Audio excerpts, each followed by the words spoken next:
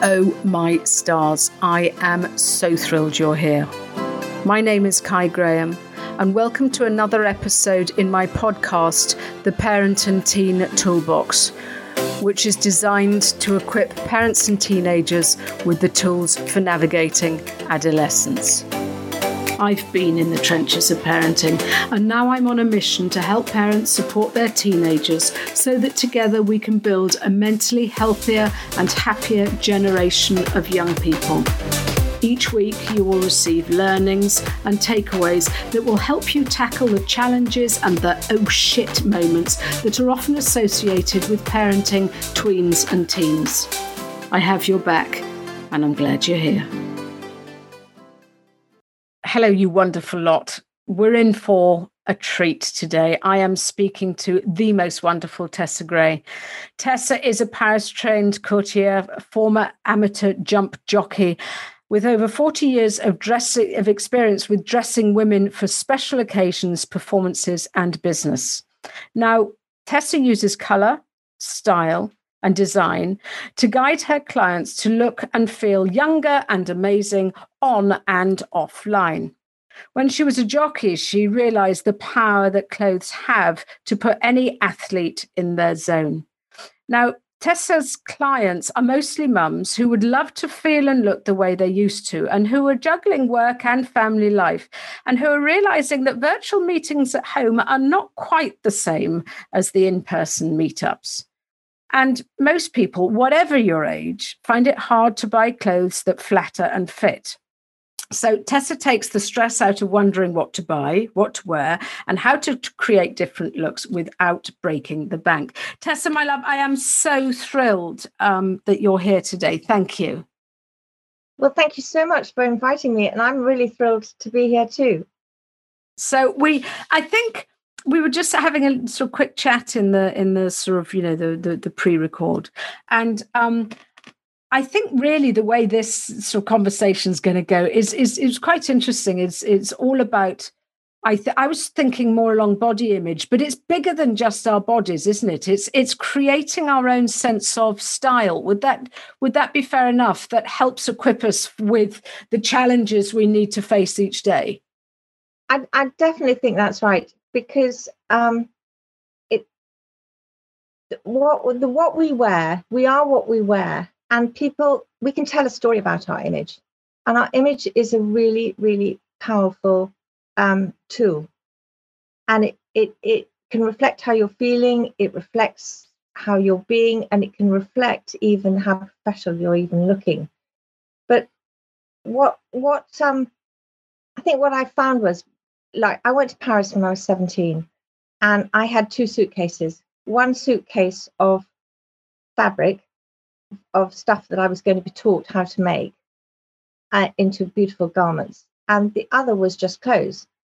And I lived in an apartment with a whole load of girls, and we only had enough clothes really that would fit into a large suitcase to last us for 3 months.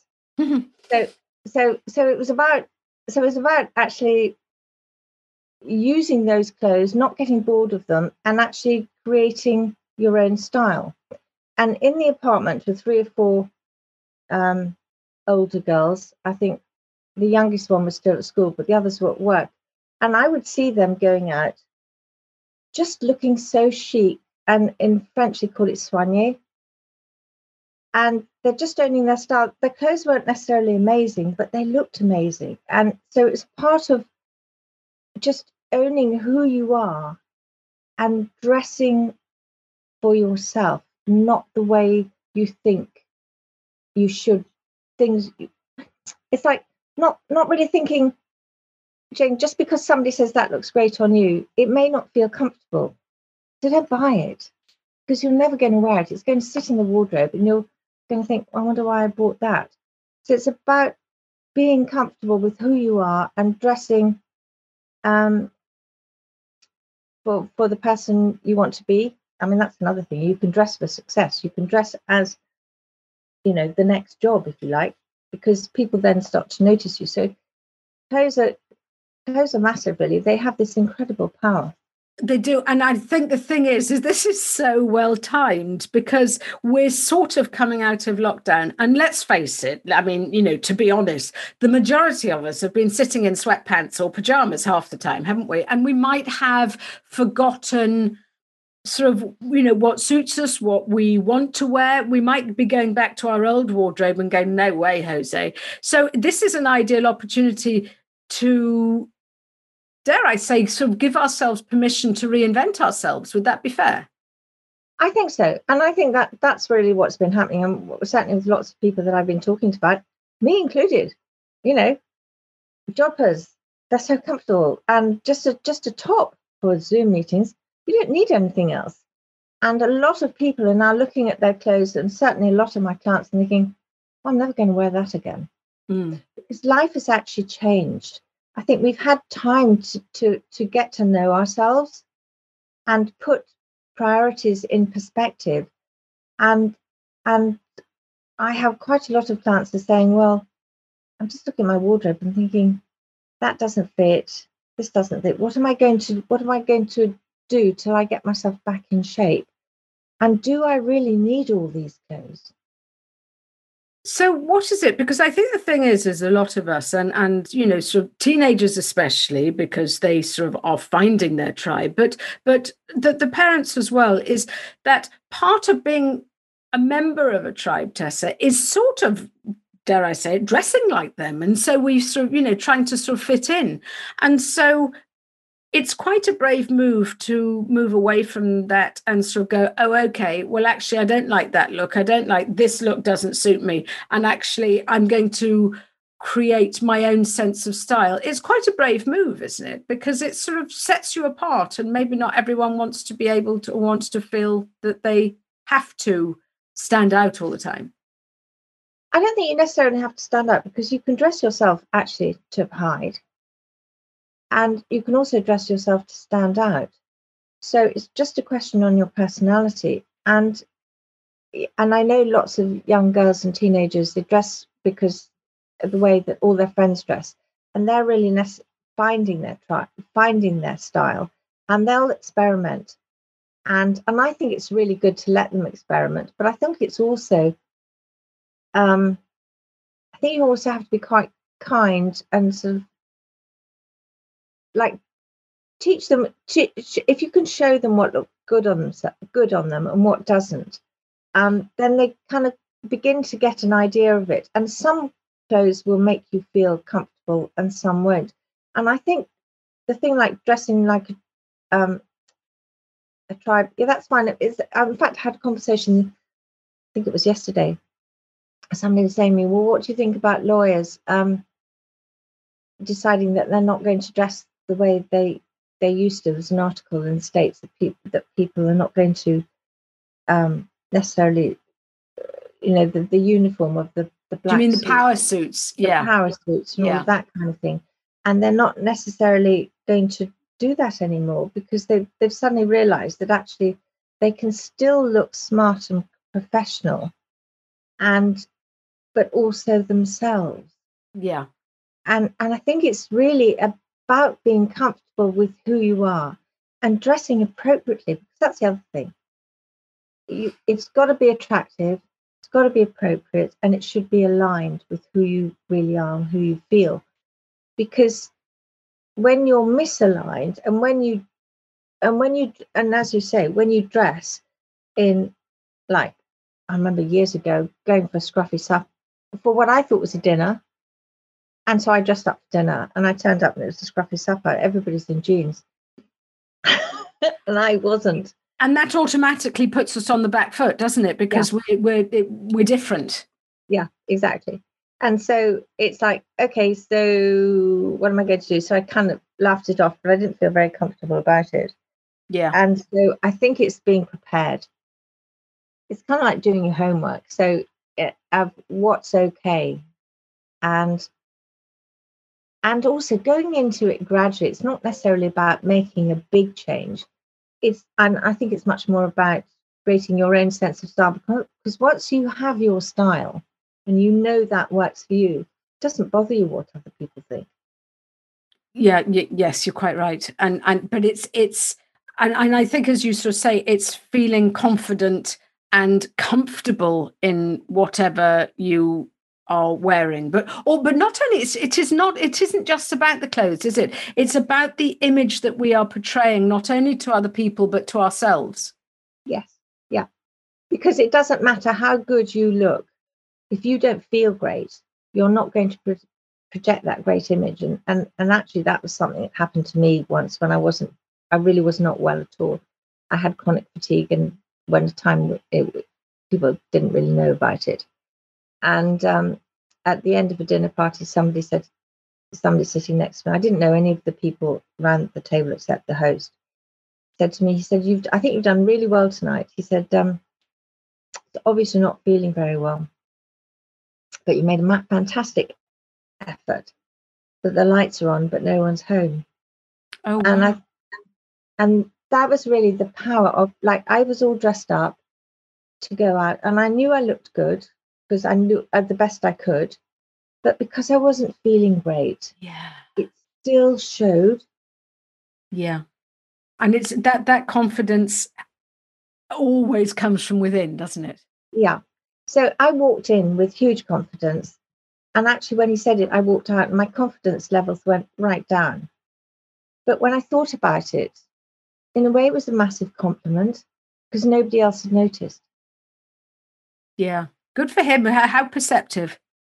Yeah, well, he was a horseman. So I think it was probably, I think horse people read people's energy, and because you have to with Yes. horses. So, Yeah. yeah. To tell me a bit about that, because in the intro, I was sort of saying that as a jockey, you realised the power that clothes had. But to just sort of tell us about your story. It's sort of in those sort of early years. Well, I was that shy, timid child, and so I think Mum was offered a pony, so she got me a pony to help me, um, get out of myself. And I loved to compete. I loved spending time with ponies, and I went on competing. But she'd been a Olympic skier, and I think she really understood the power of the competition clothes. But also, we also had the thing that my little sister was allergic to horses, so we had our horse clothes, we had our everyday clothes, we had our horse clothes, and we had our competition clothes because we couldn't go into the house if she would scream if with hay fever. So it was very separate. And the ponies used to know what they were going to do by the clothes that we were wearing. Oh, wow. Yeah.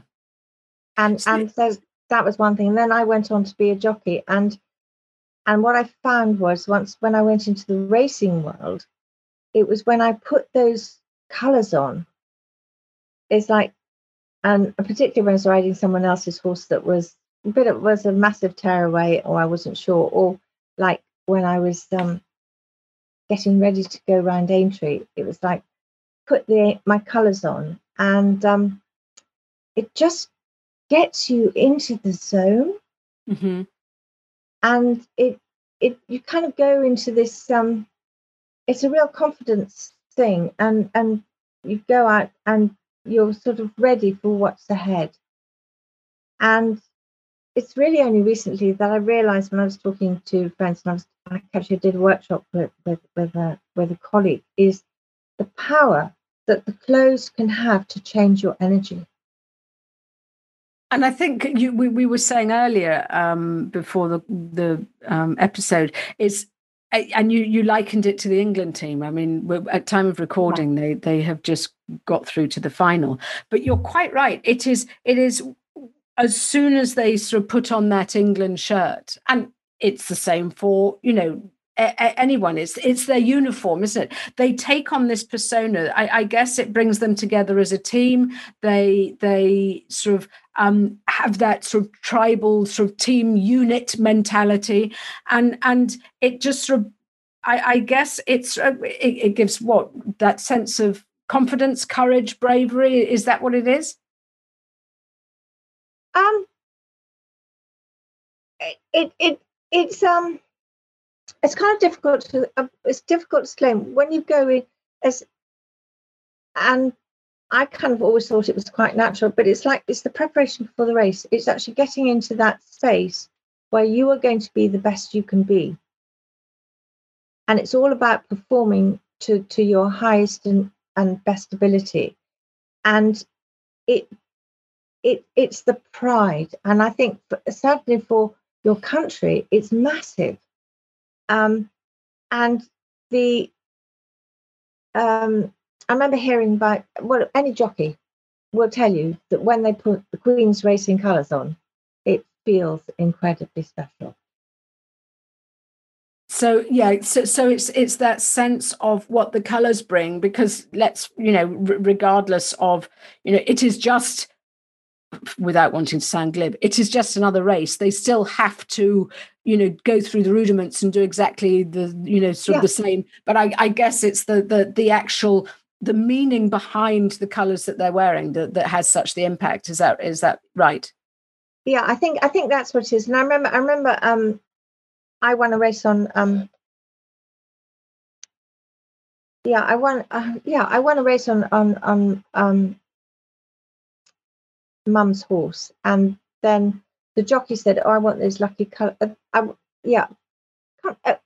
quite remember how it was, but anyway, he took the colours because they were lucky colours. He wanted the lucky colours. These are the lucky colours, and so the fact that these colours have won races, it gives it's a really stupid thing. It just gives you that confidence. And I had colours that I didn't win in, but I had others that I did win in. Yeah.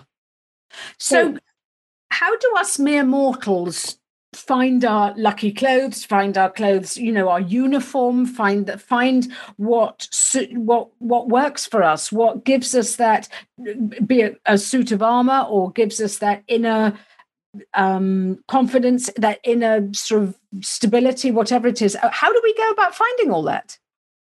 Well, I think it's not really taught. Yeah. And that's one of the things that I was lucky. I was taught at school. We were taught how to dressmake, so we learnt fittings, and so we sort of learnt how to fit our shapes, if you like. Yeah. And then, of course, because I had this tailoring experience, then I learnt how to do that anyway. So I think the thing to do is to look at your shape and then discover what works for you. And actually, I haven't done this, but I could actually put together a bit of a guide of how to shop for your shape, because everybody's shapes are different. And once you understand how your shape is in proportion, then you dress it in proportion. And the big thing is getting the proportions correct. And that's one of the reasons why I think people really struggle with clothes nowadays, is because there's so much of it. One size fits all, but one size doesn't fit all. It doesn't matter. You can be a 12, 14, 16 or whatever, but in a different make, it's going to look completely different because they're all cut differently. So one of the things that I do with my clients is that we look at what they've got, and if they love it but it doesn't quite fit, we just tweak it, we just alter it. Mm-hmm. So it's about but I think it's really determining what your lifestyle is, how you want to come across, what you're doing, and then creating a wardrobe for it. And that's pretty much what I help my clients do. And we look at it, and then we create. I show them how to create loads of outfits out of what they've already got. And the color is super important, because color is the one thing that can either really lighten you up or drain you. So if you've never had your colors done and you're not sure, it's a really great thing to have done. It's totally transformational. Absolutely. I went to someone, a stylist, to help me, and it revolutionized the way I sort of dressed myself. But no, not only dressing, it was revolutionized the way I presented myself. But starting off with the colors, you're quite right, because I think I was told I was soft, or sort of whatever, and I was told that definitely don't wear black, which I sort of wore quite a lot of towards my face. I'm a sort of, I don't even know what my shape is, but I've got long legs and a short waist. So she said to me, love, boxy jackets are out. And I was going, no, but I love them. And it was, and get rid of the big prints on the top and only have them on the bottom. And, yes, I lost a lot of my wardrobe, thankfully, due to recycling now. It all goes to sort of previously loved, which, rather than, so actually, other people are going to look better in my old clothes than I did. But I think the thing is, it's sort of, it even sort of, someone sort of said to me, literally 2 or 3 days after, she said, I don't know what you've done, but you look about 10 years younger. And it really was just through changing my colors and just working out what worked best for my body shape. And it's, if we're not taught about it, it's really hard to learn how to do it, isn't it? Or is it really simple? No, I think it is quite hard. And I think the biggest mistake people make is when they go shopping and they look in the mirror and they only look at the front bit. They don't see the back. And they don't also, if they're not sure, they ask the sales lady, and they forget that the sales lady's there to make a sale. Yes. And some are really good and will tell you straight, but you have to build trust in it. And so if you walk out with something and she says yes and you really love it, then it probably works for you.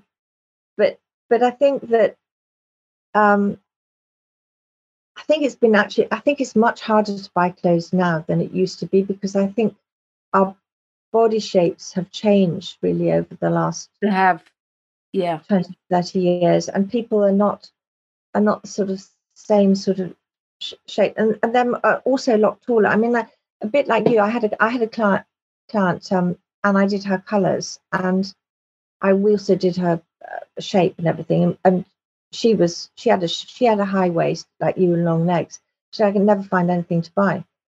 And I thought, okay, so I can't throw that away because it's too expensive. So that's when I got the pins out and we tweaked it and altered it. And what I did for her was I measured her length, and I said, you don't buy any jackets shorter than this or longer than this. Yes. And this is the length of skirt you buy between these lengths, nothing longer or nothing shorter. And I went to see her 5 days later. I opened the door and I went, wow. And she said, oh my God, so exciting. I've been getting compliments from my husband every day this week. And I haven't had one wonderful? For 5 years. Yeah. But it's also, it's not just about the clothes, though they are hugely impactful. It's also the accessories, because I was taking the wrong sort of shape bag or the wrong color bag, or I was wearing all the wrong jewelry. I was told that I should wear gold, where I was, much preferred silver.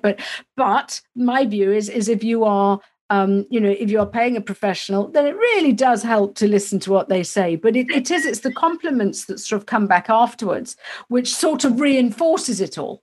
But I know for me, I don't care, Tessa, whether or not I am in my sweats or in my best glad rags. The thing that really makes me, I was going to say powerful, I don't think it's powerful. The thing that makes me feel in control is having my nails done. If my nails are looking a bit chipped and shoddy, it doesn't matter what I'm wearing, and it doesn't matter how many compliments I get. I just don't feel particularly myself. And so it's important, isn't it, to find, even if it doesn't have to be clothes, but it's just something that makes you feel good. Well, yeah, I mean, being a rider, my nails always looked a mess. So my hands, I hide them, and but my thing is hair, because my hair was fine and flowery and difficult to cut. And if I had a bad haircut, it looked fine for 5 days, and then it would look rubbish for the rest of the time. So I have to have a wash and go haircut, and if it's well cut and people give me compliments on it, that's fine. And some people have a little bit. Mum would never leave. She never wore makeup, but she wouldn't leave the house without lipstick. Yeah. And other people, it's like their foundation. Or it's your perfume. If I'm going to an event, I always wear perfume. I have a client who, before she gets on her Zoom meeting, she always sprays it with perfume, sprays herself with perfume, because she's right, I'm going to a business meeting. This is what I would do if I was going to a normal meeting. So it gets her in the zone. So I think everybody has their little thing, and I think it's really important to find out what it is and use that as your confidence booster.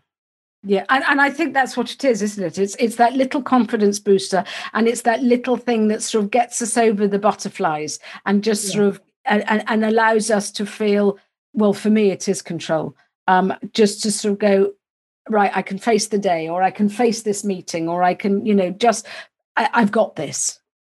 Yeah. Yeah. But it's not. I think the thing is that we're talking about our image, and we're talking about how we are portraying ourselves. But a lot of this, and I know that sort of you and I have spoken about this in the past. A lot of this is really about our own perception of ourselves, which, to be fair, can be shaped by stuff that's happened way in the past, sort of our own sort of childhood experiences. So tell me a bit more about that, how our childhood sort of shapes who we are, and how as parents we should be mindful of that when we're sort of dealing with our kids.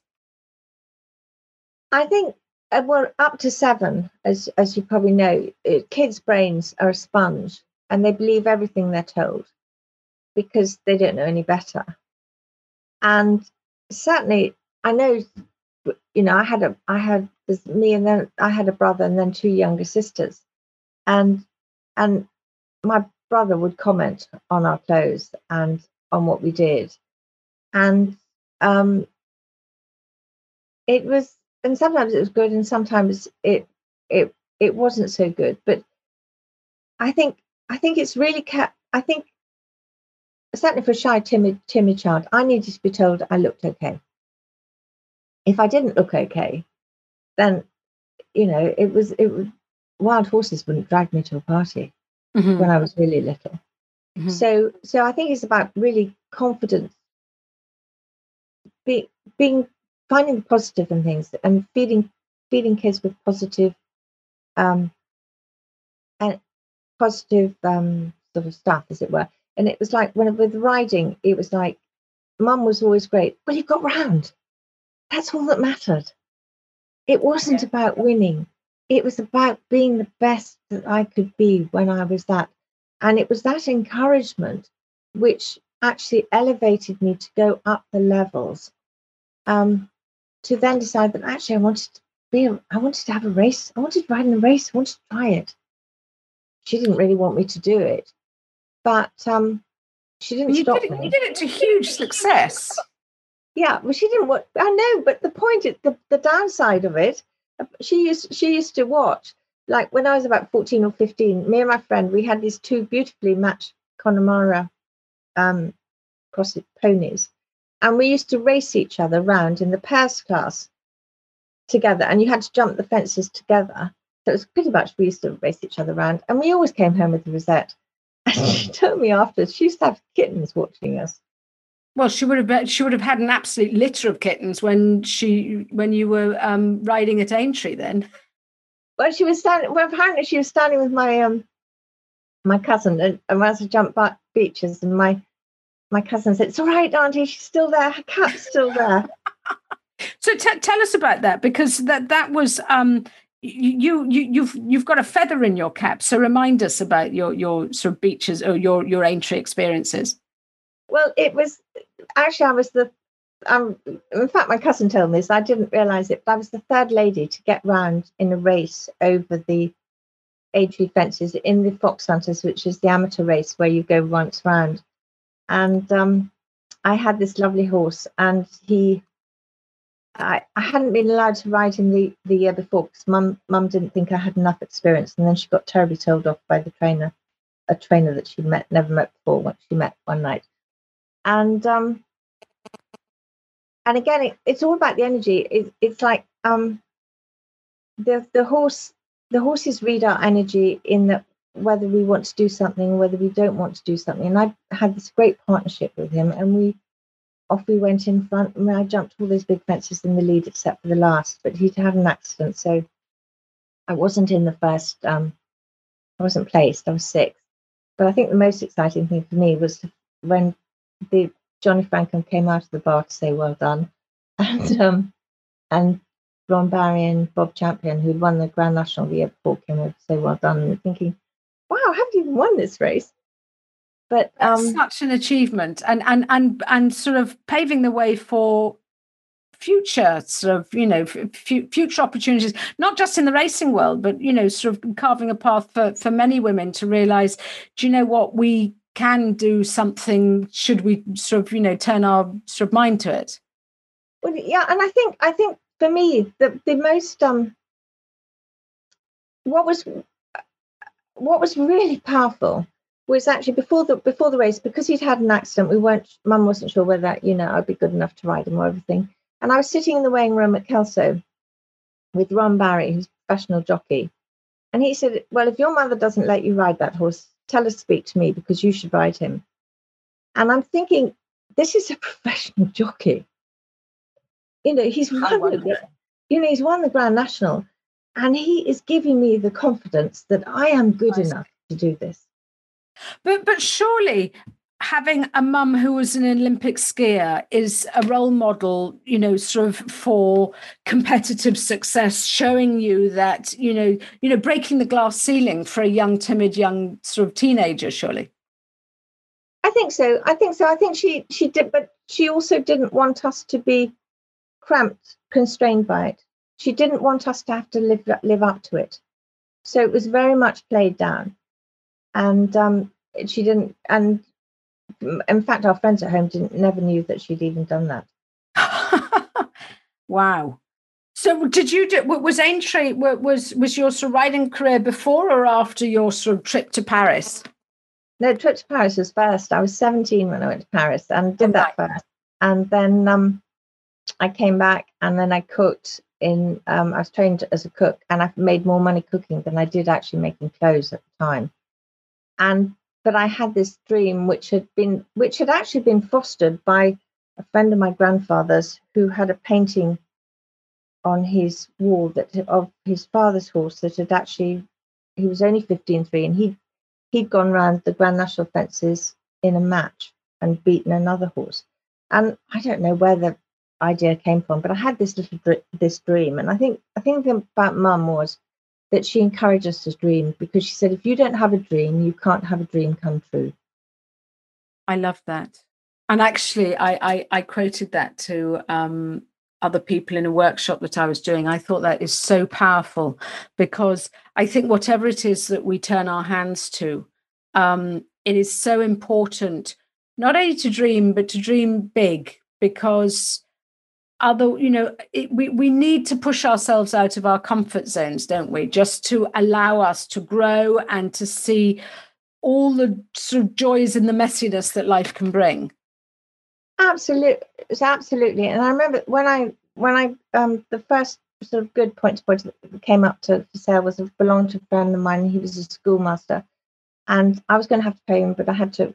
And Mum said eventually, okay, you can have the horse, but you've got to ring up and tell him that we'll have him, and I'll help you buy him. And I remember picking up the phone and being sick to the stomach and hoping that he was sold.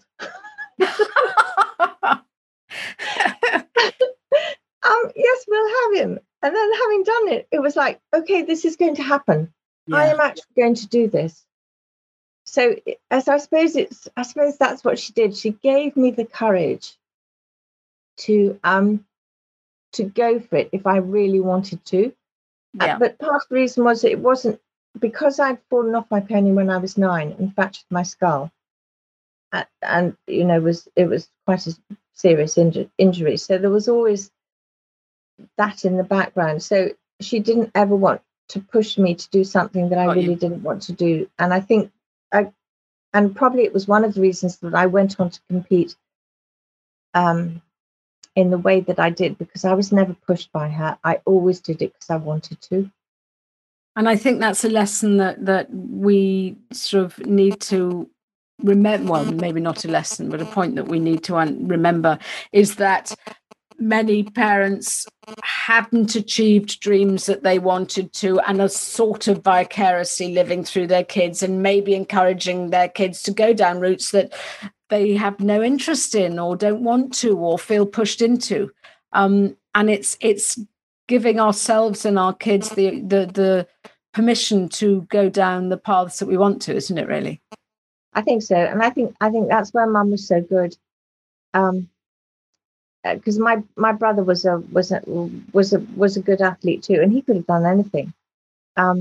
He could have skied, but she didn't really want him to go into that environment, particularly living in England and having to train out that. So he could have done that, but he ended up doing rugby. He played rugby for his school, but he was offered to be trained by a famous cricketer. Once said he would offer to coach him, but Anthony didn't really want to do that, so he was never pushed into it. He was allowed to find his own way with what he really wanted to do, and she did that with all of us. And my next sister, she was dyslexic, and she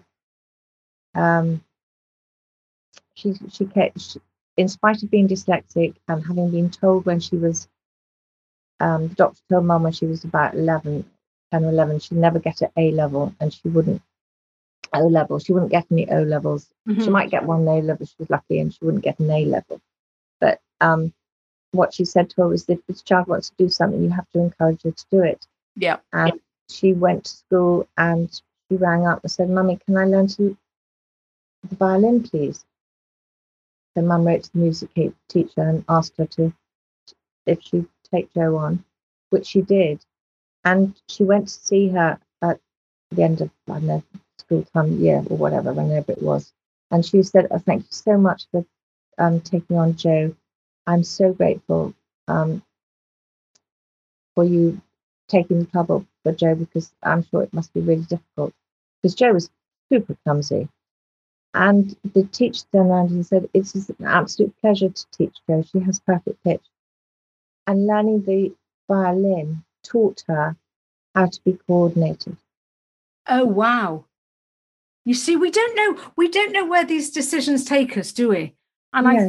I think the thing is also, I think in deep down, we know what our soul wants us to do. We know where our innate skills lie, and it's just being given the opportunity to unearth them, and to, rather than being pushed down one avenue or another, it's just sitting with the opportunity of being able to find out what we are potentially very good at, but it might sometimes need a little bit of sort of unpacking.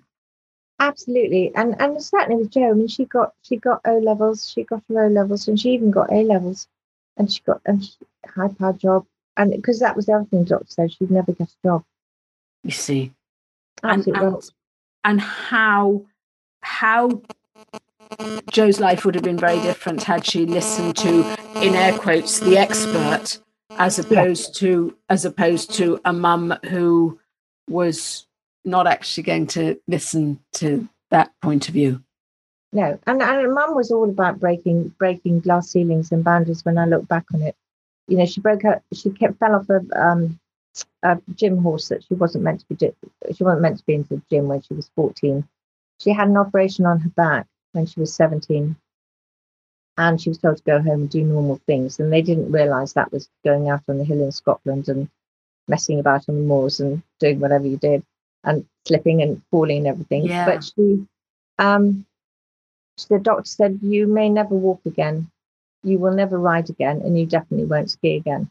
And she'd only learnt to ski when she was 17. And I think it was 5 years later she skied in the Olympics. Wow, so quickly. Yeah. So it is that image that we have, that we portray to others, be it best hairdo, be it pucker nails, whatever it is, or the outfit that suits you best. But it's not only that, it's that dream inside that we need to nurture for ourselves and for our kids. Because, yeah, I love this.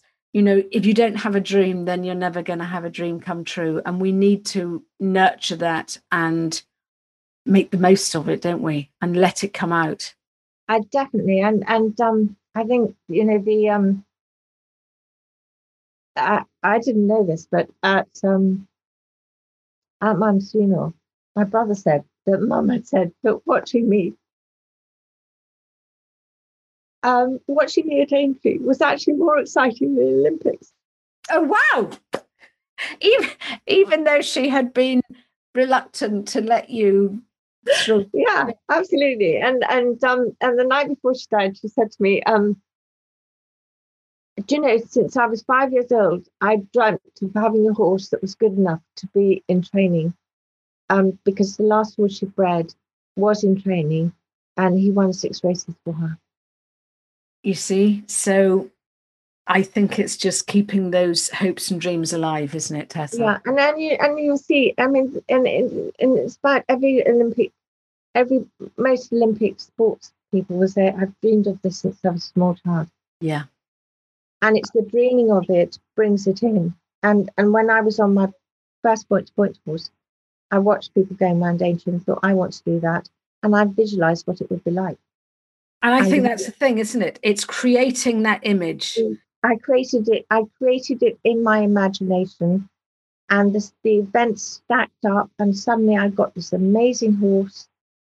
It all just fell into place magically, and there I was 2 years later. But you see, my comment to that is, what's the chances of that happening? And I firmly believe 100%, because our unconscious mind, when it is hearing and feeling and seeing those visualizations, doesn't know the difference between fact and fiction. So if you are dreaming and visualizing about Aintree, races at Aintree, then the unconscious mind sort of feels, right, okay, this has happened, so it's and so everything starts aligning, doesn't it? And by listening to your examples pretty damn quickly in many situations. Absolutely. And you can actually think of the converse, and I've had times in my life when everything went horrendously wrong, and when you focus on what goes wrong, then more of it happens. Totally. So it's self-belief, self-confidence, and that knowledge of who we are and how we present ourselves in our mind's eye and to the greater world around. Yeah. Just be the best you can be and imagining it, and ask people. If you need help, then ask. Because, there were lots of us out there people to help you, whether it's your mindset, it's your image, or it's training, or whatever. It's just go out there and have the courage to ask. Pick up the phone and say, yes, I'm going to have a source. And it's the same thing happened with the big horse. The same. It's just like, okay, if you want this horse, you've got to ring up the governor. I said to Mum, will you do it? And he said, okay, well, I'll see what I can do. And he took him out of the sales for me. Oh, wonderful. Tessa, my love, thank you. Thank you. So, so inspiring. So wonderful to hear that actually how we present ourselves is a great way forward in how our opportunities and our successes map out for us. Yeah. Thank you. Thank you. Thank you for having me. It's been fun.